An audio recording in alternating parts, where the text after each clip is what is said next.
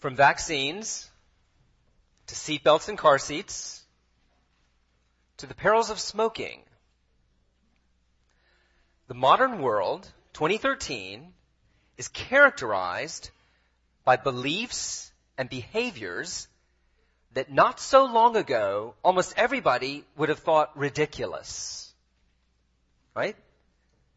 Now for most of us today, we can't even imagine not using vaccines to prevent diseases that used to kill our children.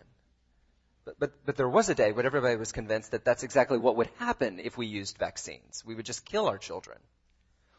I can remember long car trips in my family station wagon, which were fun because we could bounce around in the back and build forts and do all sorts of things.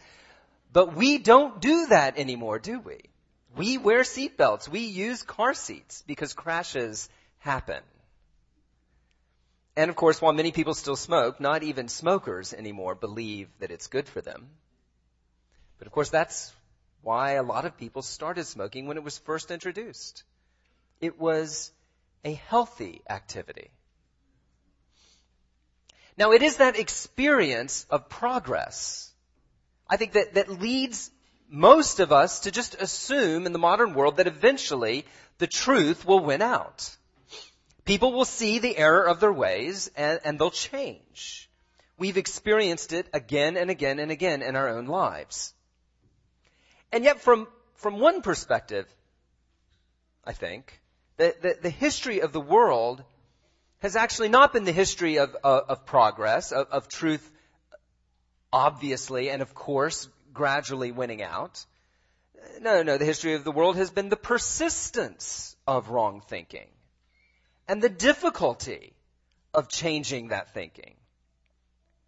That's why Marxism and the liberation theology that developed from it argued for revolutionary action.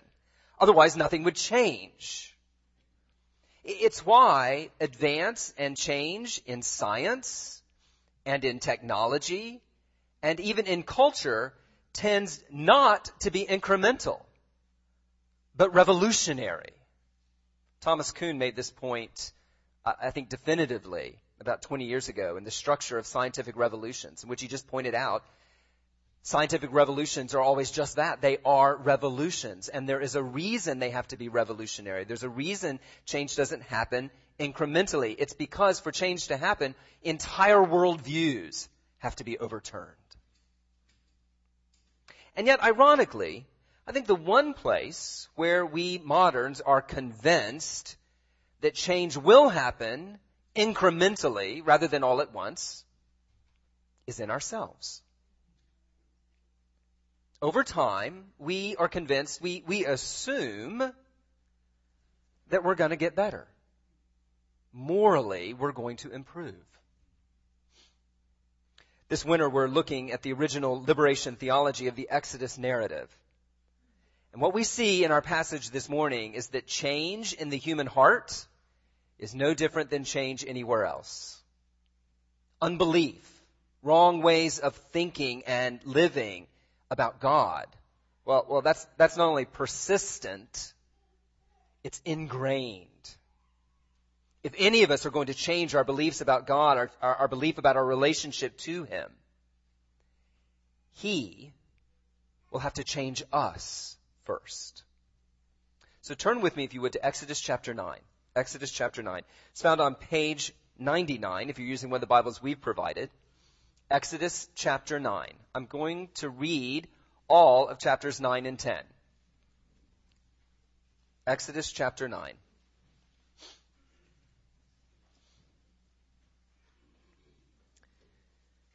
Then the Lord said to Moses, "Go to Pharaoh and say to him, 'This is what the Lord, the God of the Hebrews, says. Let my people go so that they may worship me.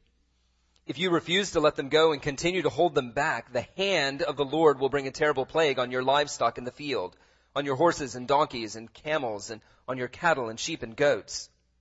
But the Lord will make a distinction between the livestock of Israel and that of Egypt, so that no animal belonging to the Israelites will die.' The Lord set a time and said, 'Tomorrow the Lord will do this in the land.' And the next day the Lord did it. All different kinds of the livestock of the Egyptians died, but not one animal belonging to the Israelites died. Pharaoh sent men to investigate and found that not even one of the animals of the Israelites had died. Yet his heart was unyielding, and he would not let the people go. Then the Lord said to Moses and Aaron, take handfuls of soot from a furnace and have Moses toss it into the air in the presence of Pharaoh. It will become fine dust over the whole land of Egypt, and festering boils will break out on men and animals throughout the land. So they took soot from a furnace and stood before Pharaoh. Moses tossed it into the air, and festering boils broke out on men and animals. The magicians could not stand before Moses because of the boils that were on them and on all the Egyptians. But the Lord hardened Pharaoh's heart, and he would not listen to Moses and Aaron, just as the Lord had said. Then the Lord said to Moses, get up early in the morning, confront Pharaoh, and say to him, this is what the Lord, the God of the Hebrews, says. Let my people go, so that they may worship me.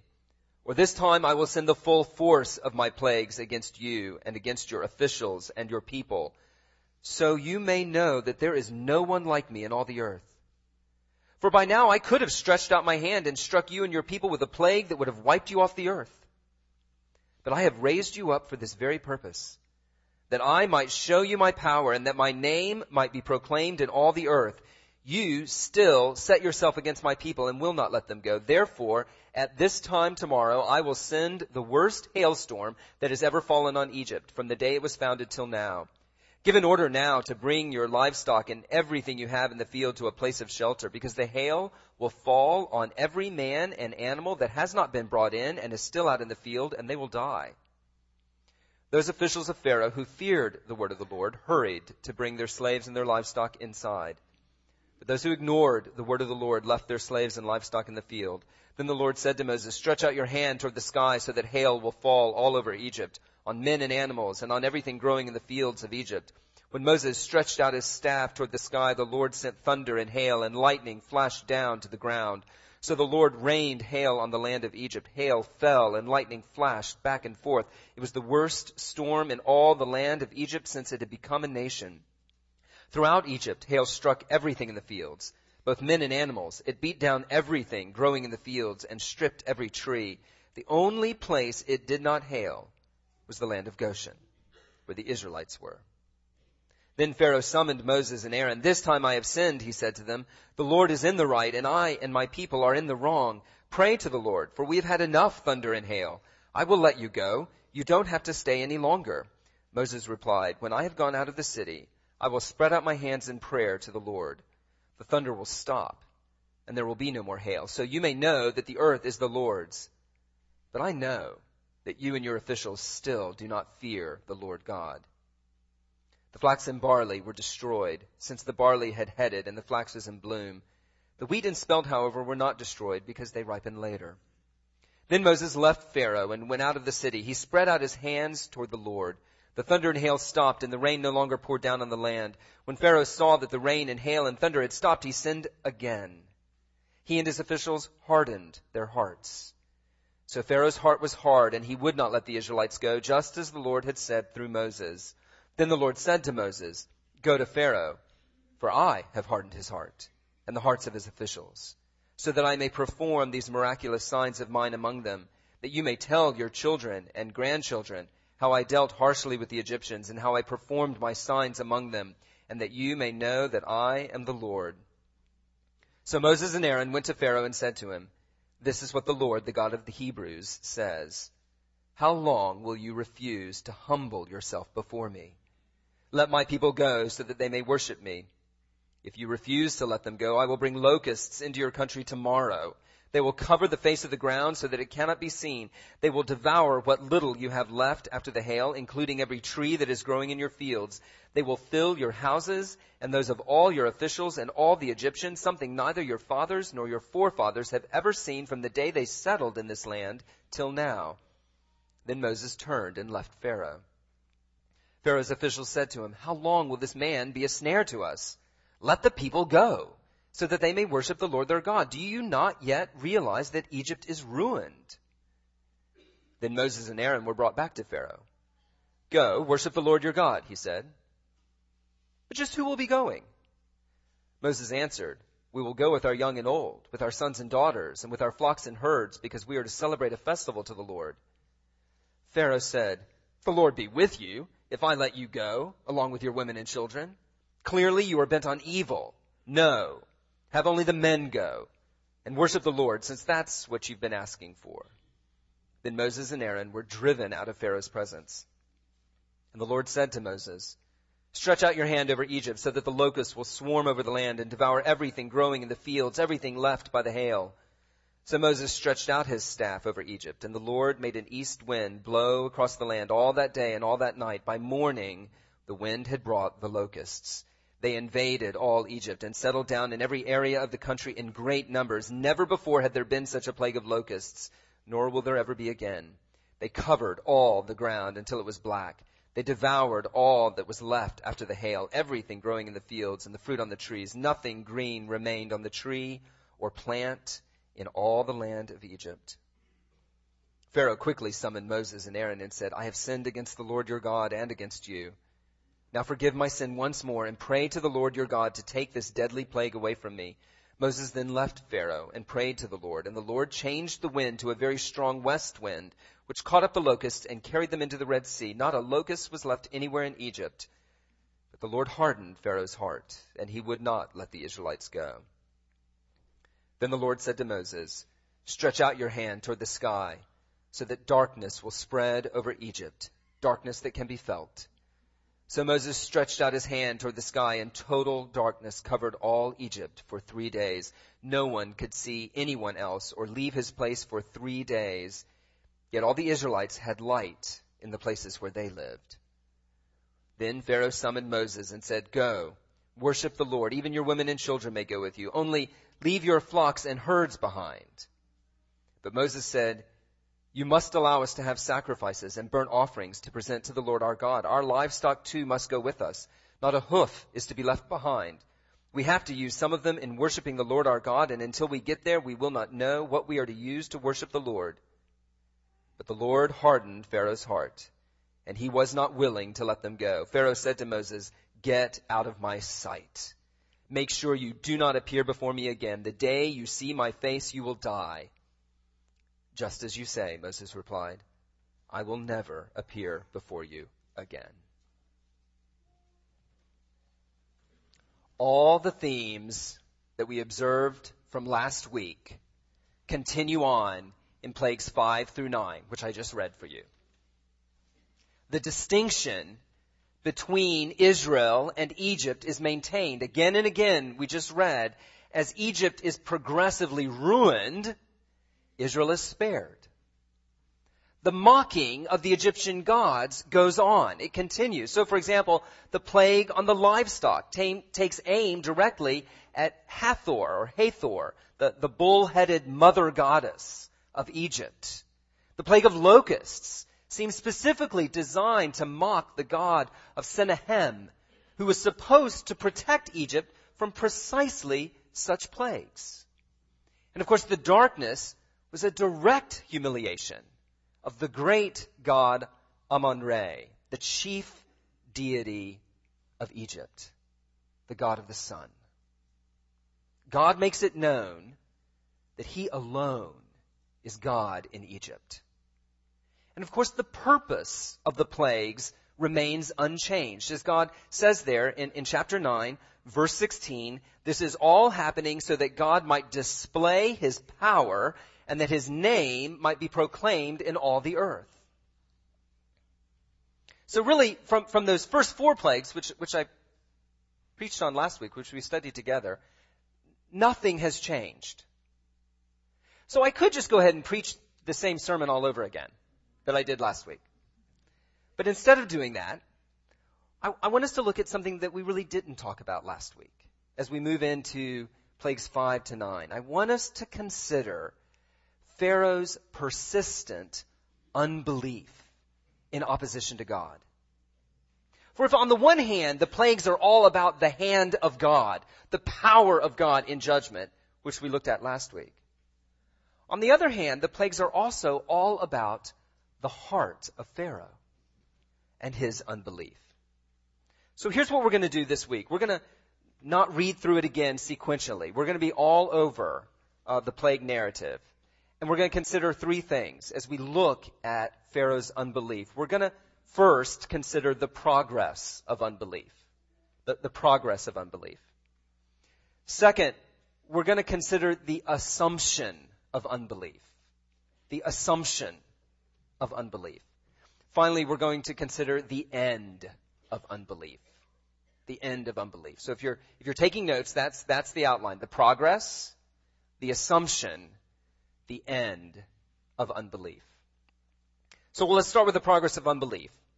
While Pharaoh's unbelief is present from the very beginning, the narrative goes out of its way to, I think, make it quite clear it's not static. It's present from the beginning, but it's not static. Rather, in response to God's word and the plagues themselves, what we see is a progressive hardening of Pharaoh's heart. As if the arm that is initially held up against God gets increasingly stiffer and stiffer and stiffer. It begins all the way back in chapter 5, verse 2. When Pharaoh says, "Who is the Lord that I should obey him?" It's the voice of skepticism. The voice of doubt. Who is this guy? And that skepticism is actually confirmed when, as the plague narratives open, the magicians are at first able to duplicate Moses' miracles. So look at chapter 7. Go back to chapter 7, verse 22. But the Egyptian magicians did the same things by their secret arts, and Pharaoh's heart became hard. He would not listen to Moses and Aaron, just as the Lord had said.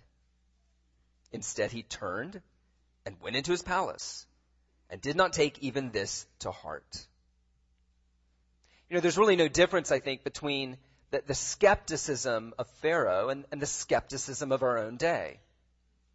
God makes promises. God, for example, promises that those who put their trust in Christ will have an abundant life. I mean, it's a great promise. But science makes the same promise. Therapy makes really the same promise. Wealth makes the same promise. I think we need to recognize this. We need to recognize the reality of this. Everybody's kind of making the same promise. And at first, it appears that everybody's coming through on them. Wealth does seem to offer a really good life. Science really does seem to offer all sorts of answers. And so the skeptic comes to this and says, yeah, I mean, it's a great promise, but why should I give more credence to Christianity than I do to these other things? Now, we want to take that skepticism seriously, and I think for us as believers who want people to believe this message, one of the things that we have got to understand is that as good as the promised benefits are that God offers, the benefits themselves are not sufficient to overcome unbelief. The benefits themselves are not sufficient to overcome unbelief. There are just too many alternatives, and too many of those alternatives really do appear to be coming through, at least with initial answers to the promise of, hey, you can have a great life if you just do, fill in the blank. Now, we know that in the end, all of those alternatives will prove false. But that doesn't change the fundamental doubt that unbelief holds towards God. It really doesn't change that. We need to take that on board as we think about our evangelism. We need to take that on board as we think about how we engage people around us who are skeptical towards the Christian faith. Now, we also need to take it on board with ourselves, I think. I think as Christians, we are also in danger of skepticism, of kind of doubt towards God and His Word. But it works a little differently. I think for many of us, we have no doubt that God is in control. We just wonder if He's in control of my life. We have no doubt that God in His character is loving. It's just I'm not so sure he's loving toward me. We have no doubt that God keeps his promises for other people. But in the midst of our own lives, in the midst of the struggles of our own lives, we begin to wonder, but is it true for me? Doubt is real. Doubt is real in the Christian life. And it's the beginning of unbelief. Now, skepticism, doubt about God's Word, is not a stable place for anyone about anything. You can't just remain a perpetual skeptic. Very quickly, Pharaoh moves to an outright unwillingness to listen. An unwillingness to listen to Moses. In verse 22, as I just read, he turns his back and he just walks away. After the second plague in chapter 8, verse 15, we're told that Pharaoh hardened his heart and would not listen to Moses and Aaron. After the third plague, he won't even listen to the counsel of his own magicians. There in verse 19 of chapter 8, the magician said to Pharaoh, "This is the finger of God." But Pharaoh's heart was hard, and he would not listen now to them, just as the Lord had said. By the time we get to the seventh plague, the plague of hail, he's not even listening to his own officials and advisors. Right? So chapter 10, verse 7, Pharaoh's officials said to him, "How long will this man be a snare to us? Let the people go, so that they may worship the Lord their God. Do you not yet realize that Egypt is ruined?" Then Moses and Aaron were brought back to Pharaoh. "Go, worship the Lord your God," he said. Hey, wait a minute, but just who will be going? And right there we see him rejecting the counsel of his own counselors. Now what's interesting is that even though he's not really listening, he can't ignore the plagues, can he? The plagues keep getting his attention. I don't want to listen to Moses, but I can't help but listen to what's going on around me. And so repeatedly, he wants to give the impression that he is listening. So as I just read there, he calls Moses and Aaron back there in verse 8. He says, "Okay, I've heard the message. I've gotten the message. I've been listening. You can go." But as the following verses make clear, it's not an honest listening. It's not an honest submission to God's word. Back in chapter 8, verse 29, Moses describes it as deceitful, giving the impression that he's going to obey God, while all along intending just the opposite. You know, at a certain point, unbelief isn't really listening anymore, if it ever was. But that doesn't mean it wants to give up the fig leaf of appearing open-minded. It doesn't want to appear intransigent, even though it really is. And so what does it do? It begins to go through the motions. It begins to try to give the impression that I'm listening, the impression that I'm paying attention, the impression that I'm taking this on board. And I think nowhere is that more the case, nowhere is that more likely than right here in our own midst. Right? In good Christian families who value belief. Going through the motions is a deceit. And it will eventually show itself. Hypocrisy cannot hide forever behind the polite lies of church attendance, the polite deceit of bowing our head for prayers at meals. I think this is something that, if you're here this morning, a child or a youth growing up in one of the families of this congregation, you need to take this on board. Since you can't deceive God, and you can't, you want to be really careful that you're not deceiving yourself. Compliantly coming to church doesn't make you a believer. Knowing Bible verses and being able to recite them doesn't mean you believe them. I think about this really in my own life. Right? I grew up in the church. Every single Sunday that the doors were open, every single Wednesday that the doors were open, actually any day that the doors were open, I was there. And I knew all the Bible verses, and I was the good kid in Sunday school, and that didn't mean a thing about whether or not I actually knew Jesus and had put my faith and my trust in him. And if you could have seen my life the rest of the week, you would have realized that. See, what matters is whether you listen to God's word. What matters is if you willingly submit to God's word from the heart, not just because it's externally imposed upon you by an authority figure. Faith is a matter of the heart long before it's a matter of our outward actions. And that's not just true for kids. That's true for us adults as well. Now, as God's hand of judgment continues against him, we really see another step in this progression of unbelief, and that's shallow repentance. Look at chapter 9, verse 27. Chapter 9, verse 27. We're in the plague of hail.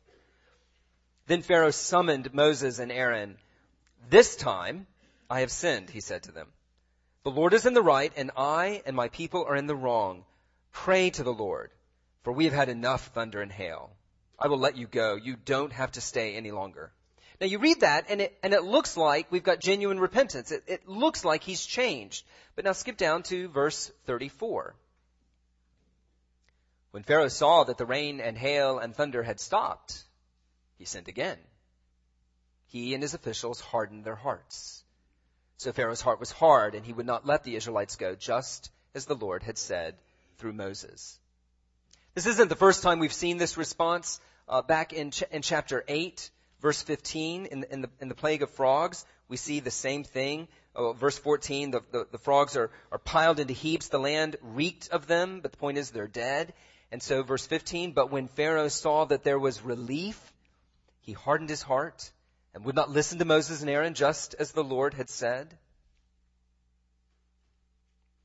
As the plagues continue, Pharaoh's language of repentance, of change, actually becomes more and more religious.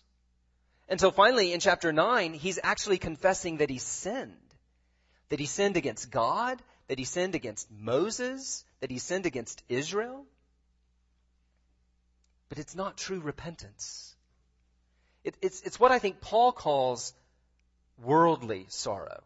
You can read about this in 2 Corinthians chapter 7, where the Apostle Paul tries to show the difference between true repentance and false repentance. Worldly sorrow, that's a false repentance, and godly sorrow, a true repentance. This worldly sorrow is really, it's a sorrow. I mean, it's a genuine sorrow, but it's a sorrow over the consequences of sin and a desire to escape them.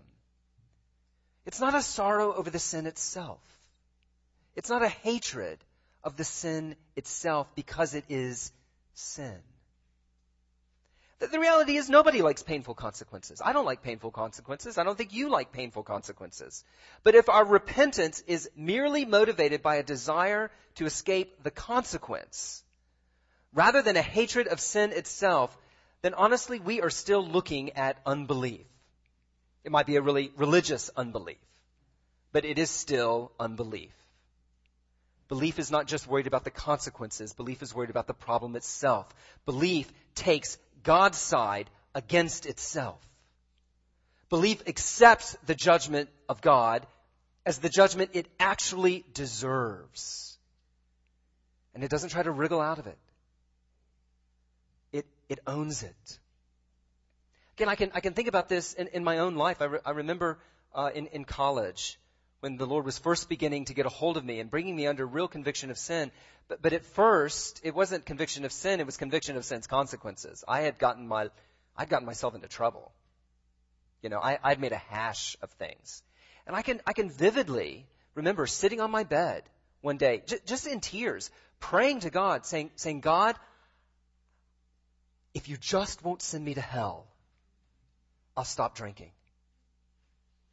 God, if you just won't send me to hell, I'll stop messing around with my girlfriend. God, if you just won't send me to hell, I'll go to church more. I'm quoting myself. I will not forget those prayers. They are burned into my memory. And God didn't answer them. Because those aren't prayers of faith. Friend, if your profession of faith in Christ is just to avoid hell, rather than a desire positively to be with Christ and to align yourself with Him, then you need to consider whether or not you believe at all. In the end, Pharaoh's unbelief, having so long persisted, becomes obstinate. It becomes obstinate.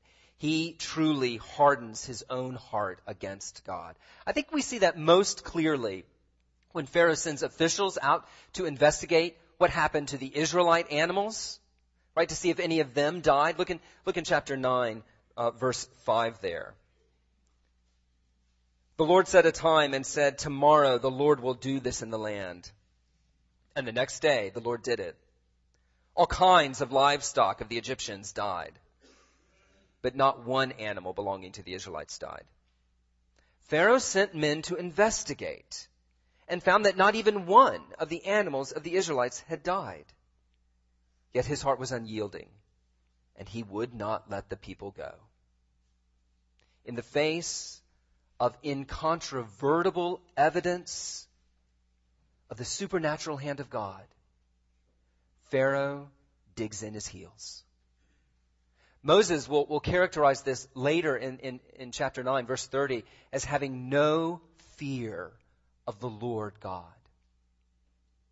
Despite the suffering, despite the evidence, despite the appeal of his own officials, he has hardened himself obstinately against the Lord. The cement has finally set. Now the text actually uses a number of different words to describe this. It comes out in our English translations again and again as hardening or as hard as hard. But actually the Hebrew uses a bunch of different words. It describes his heart as heavy and impenetrable. It describes his heart as self-willed, as stubborn. It describes it as a recalcitrant heart. Therefore, altogether, a hard heart.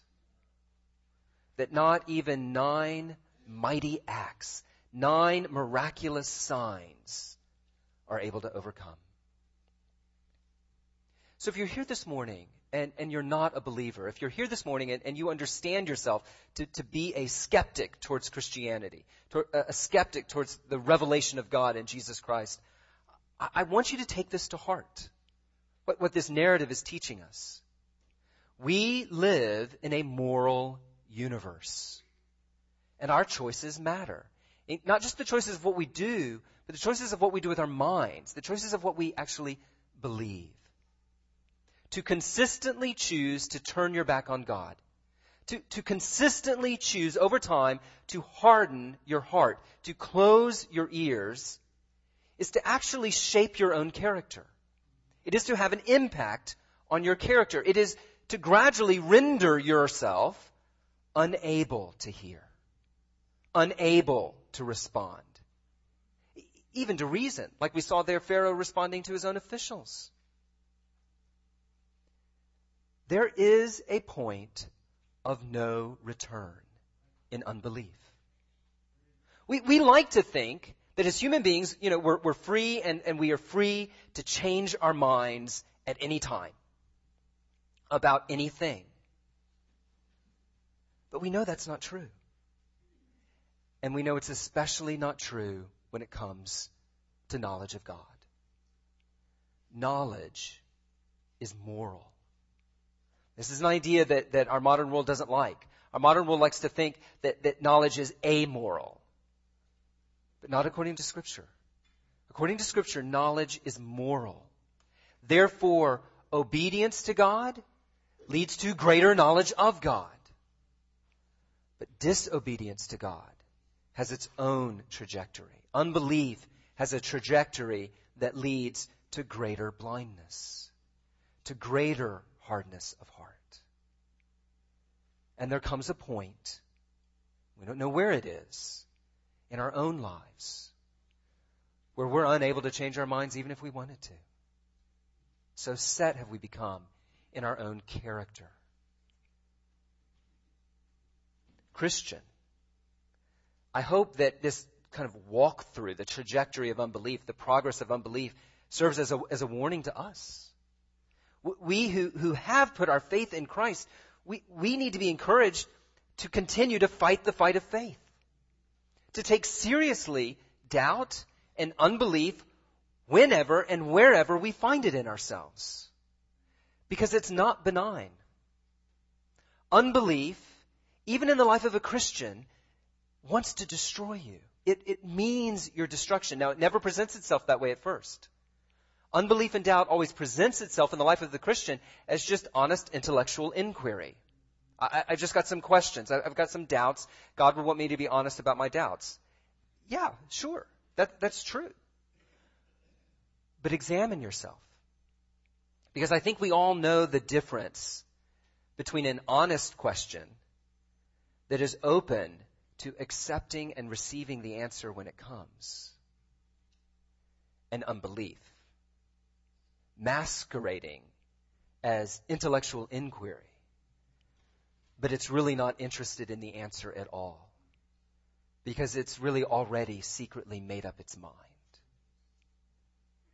Christian, fight unbelief when you find it, wherever you find it in yourself. Pull people into your life. Talk to them about your questions. Come to the Word of God and find answers there. But don't rest until you find those answers, because unbelief certainly will not rest either. Now, it seems incredible that Pharaoh would persist in his unbelief, despite the plagues. But I think it makes more sense that he persists in it when we consider, second, the assumption of unbelief. The assumption of unbelief. And that assumption is that we are like God.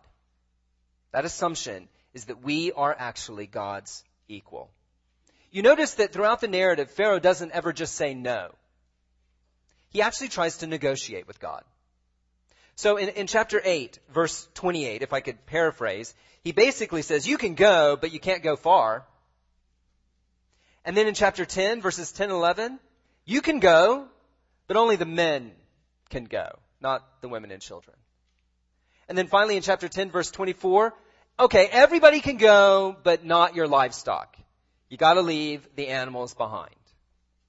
You see what's going on there? It's as if Pharaoh thinks that the Lord, God, has invited Pharaoh, a fellow God, to the negotiating table. And Pharaoh, he begins to figure out pretty quickly God's going to drive a hard bargain, but he's confident, he's arrogantly confident, that in the end he'll be able to strike a deal with God. I think this is what explains the incredible anger that we see there at the end of chapter 10. He simply cannot accept the fact that God will not parley with him. God will not compromise with him and strike a deal. And friends, here is the fundamental assumption of unbelief. It is pride. Ever since Adam and Eve in the garden, we have wanted to be like God. We have wanted to be able to assume that we can relate to God as peers. And really ever since then, we've been trying to change the terms of our relationship with God. We've been presuming that we can approach him as a peer, and we want to deal with him. We want to negotiate the terms of our belief. We want to negotiate the terms of our surrender to him as Lord. We say things kind of like I was doing in my bedroom there in college all those years ago, saying, God, I'll serve you. God, I'll serve you as long as I can, pursue my sex life or my career or my money or my family or my time on my terms. You can have most of the life, but I'm going to keep this bit for me. But as God makes abundantly clear to Pharaoh and to us, he's not negotiating. This is not a negotiation table that we're sitting at. He is in complete control, and his purpose is to make clear to everyone that he alone is God and we are not. And go back to what I read earlier in chapter 9. Verse 13, the beginning of the plague of hail. Then the Lord said to Moses, get up early in the morning, confront Pharaoh, confront him. It's not negotiations. Confront him and say to him, this is what the Lord, the God of the Hebrews says, let my people go so that they may worship me. Or this time I will send the full force of my plagues against you and against your officials and your people, so that you may know that there is no one like me in all the earth. For by now I could have stretched out my hand and struck you and your people with a plague that would have wiped you off the earth. But I have raised you up for this very purpose, that I might show you my power, and that my name might be proclaimed in all the earth. Friends, that's not a negotiating position. Those are the words of the Almighty God, who is in absolute control.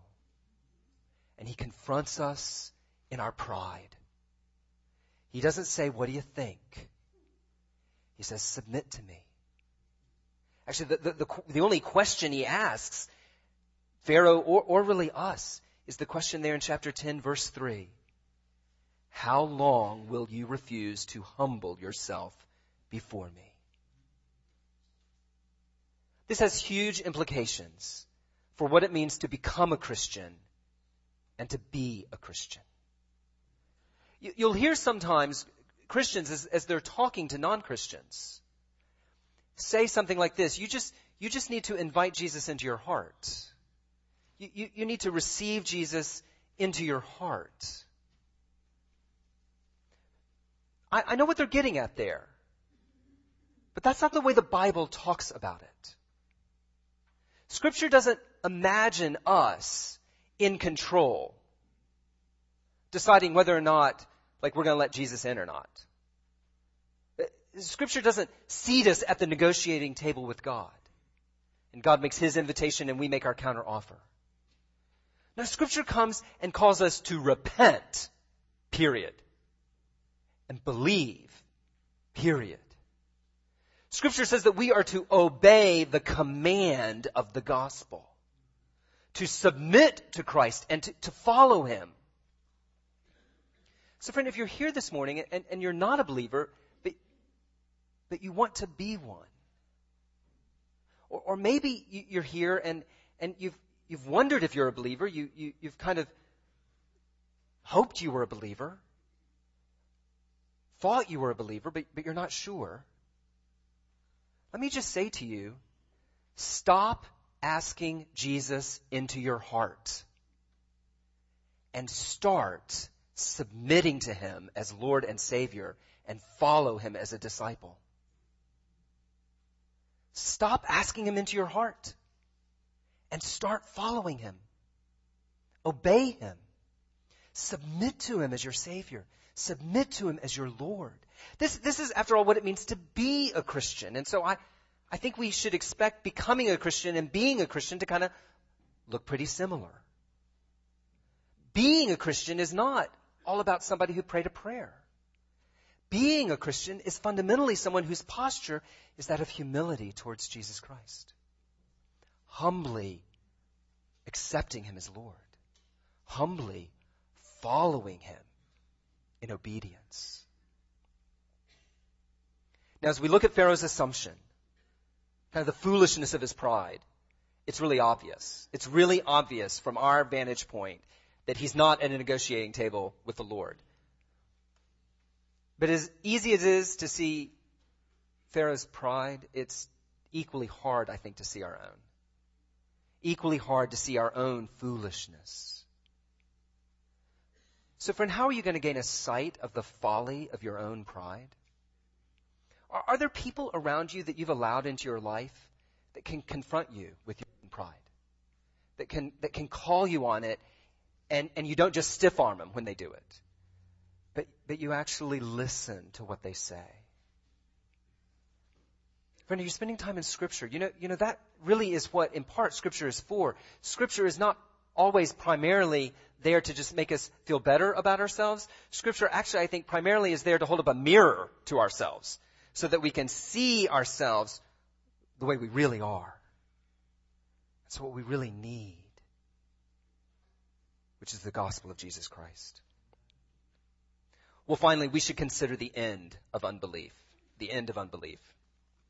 Throughout these plagues, there are several pictures of the consequences of opposing God, of unbelief. In chapter 9, verse 11, you will have noticed it there. The magicians who at first stood against Moses, they opposed him. In the end, they can't even stand before him because of the boils. Literally. In chapter 9, verse 20 and 21, those who follow Pharaoh in his contempt for the Lord's word share in his judgment, while those that begin to hear and heed God's word are spared the consequences. But the most striking picture of the end of unbelief is what happens to Pharaoh himself. We've talked about his own hardening of himself, his unwillingness to listen to God. But that unwillingness does not simply render him increasingly unwilling to hear. It brings God's judgment, who the text says again and again hardens his heart. And so God renders him unable to hear. Now at the very beginning, back in chapter 7, God declares that he's going to do this. He declares that he is going to harden Pharaoh's heart. But then we start reading the narrative and it doesn't happen right away. For the first 5 plagues, if you get to the end of each of them, you'll see for the first 5 plagues, Pharaoh hardens his own heart. That's what we were talking about earlier. Making those choices, deciding to turn his back on God. And as he makes those moral choices, he suffers the consequences of those choices. But after the 6th plague, God hardens Pharaoh's heart. And from that point on, from the 6th plague all the way through to the 10th plague, there is what we would call a judicial hardening. A hardening of Pharaoh in judgment. I think we get the best picture of this at the end of chapter 9, the beginning of chapter 10. So look in chapter 9, verse 34. We've already looked at this from one perspective. Chapter 9, verse 34. When Pharaoh saw that the rain and hail and thunder had stopped, he sinned again. He and his officials hardened their hearts. So Pharaoh's heart was hard, and he would not let the Israelites go, just as the Lord had said through Moses. Then the Lord said to Moses, "Go to Pharaoh, for I have hardened his heart and the hearts of his officials, so that I may perform these miraculous signs of mine among them." Who hardened Pharaoh's heart in those verses? Well, Pharaoh did. It tells us that he did. He hardened his own heart. Pharaoh is responsible. But who hardened Pharaoh's heart? God did. The text tells us he did. God is sovereign. God is sovereign over unbelief and belief from the very beginning. Now, some people will object to this. If God is sovereign over unbelief, then how can he hold us responsible? But in fact, as this narrative makes abundantly clear, God's sovereignty does not remove our responsibility. If anything, it just underscores it. We choose to reject God. God doesn't make us do something that we don't want to do. When we reject God, we are doing precisely what we want to do.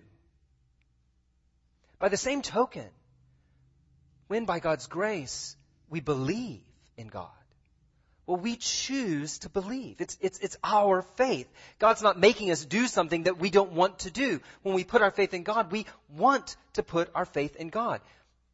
What this text is really pressing on us is that not that God's sovereignty removes our responsibility. Really what this text, I think, is pressing on us is that our responsibility, which is clearly ours, does not in any way constrain God's sovereignty. That's the real issue here. Our responsibility does not in any way constrain or limit God's sovereignty. The mistake of unbelief is to assume that the opportunity to repent is open-ended. We already talked about that from our perspective, thinking that we can always change our mind. But it's not the case. It's not the case from our perspective, and as this makes clear, it is not the case from God's perspective. Nowhere does God promise to hold open the opportunity to repent forever. There comes a point when the day of salvation has passed. And part of God's judgment against unbelief is to give sinners over to that unbelief, to confirm them in it, to establish them in it. The language here is to harden their hearts. As Paul said in Romans chapter 1, for although they knew God, they neither glorified him as God nor gave thanks to him. But their thinking became futile, and their foolish hearts were darkened. That's their responsibility. Therefore, since they did not think it worthwhile to retain the knowledge of God, he gave them over to a depraved mind, to do what ought not to be done. Friend, what a terrible thing to be left alone by God in our sin.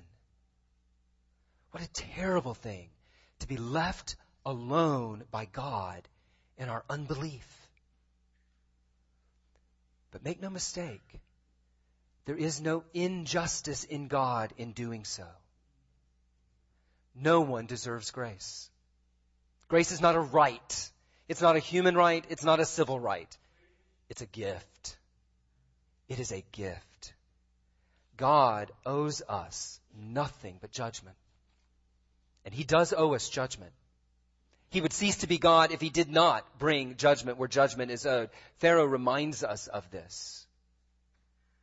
For all of us, left to ourselves, would walk the same path that Pharaoh walked. We would increasingly harden our own hearts. It is what rebels do, and to be confirmed in that hardness of heart is what rebels deserve.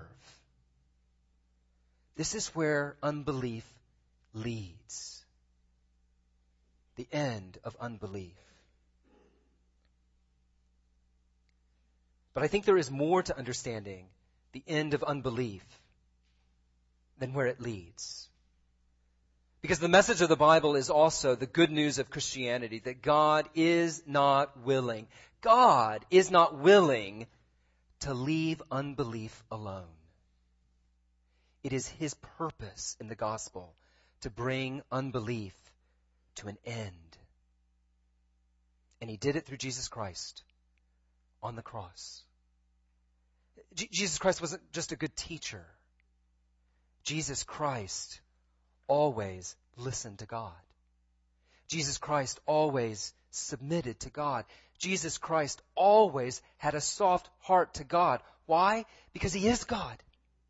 God made man.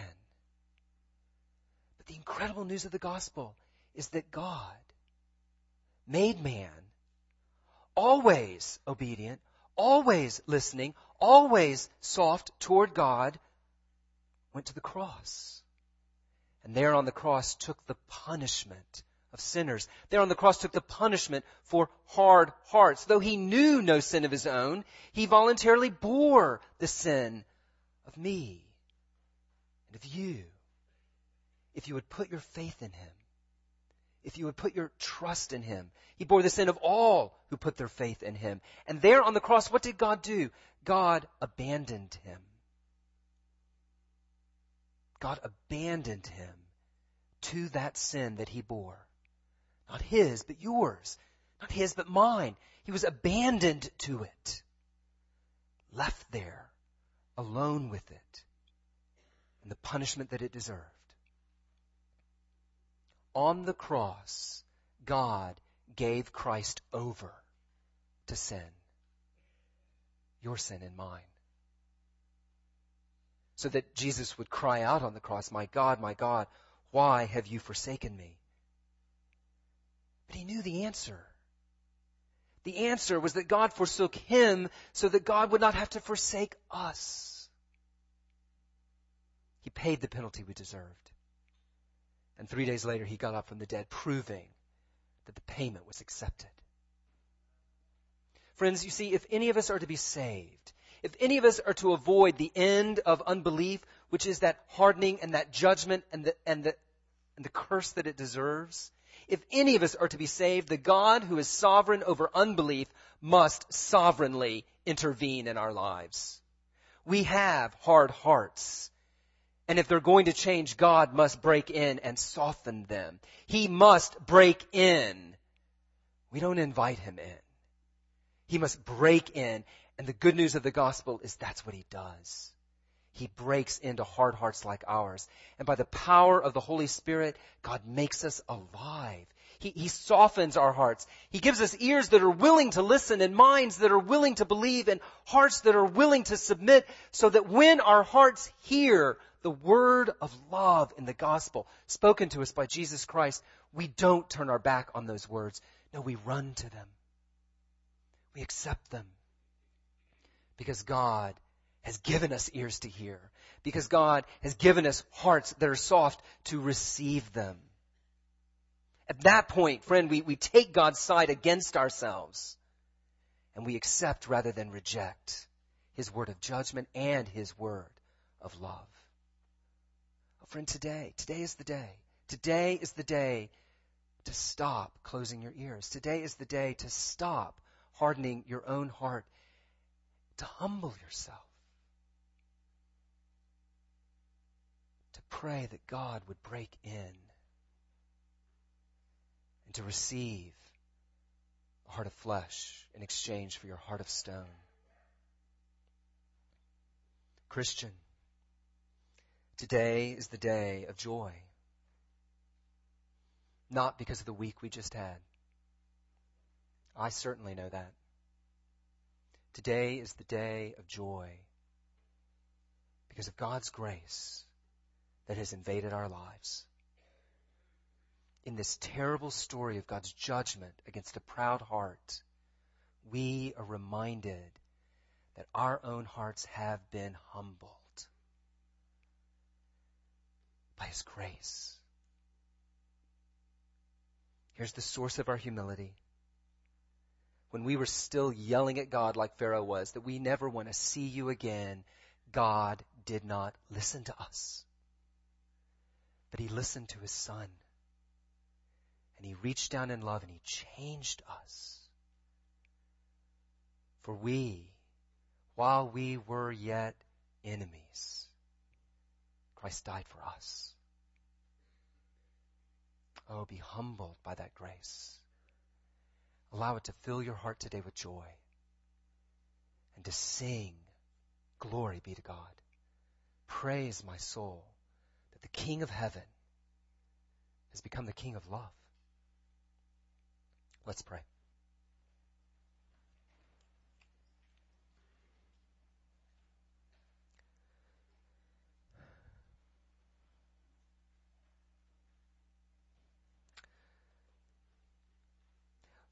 Lord God, in our pride, we would set ourselves up as your equal. In our pride, we would assume, even as Christians, that somehow we've come to know you because of something about ourselves. And yet, Lord, we see so clearly in the words of Scripture that left to ourselves, we are hard-hearted. Oh, Lord, we pray that we would be set free of that pride, that you would indeed break in, that our hearts would become soft and remain soft to you, that we might hear your words of love to us. We ask this in Christ's name. Amen. We'll conclude our worship this morning by standing and singing, Praise My Soul.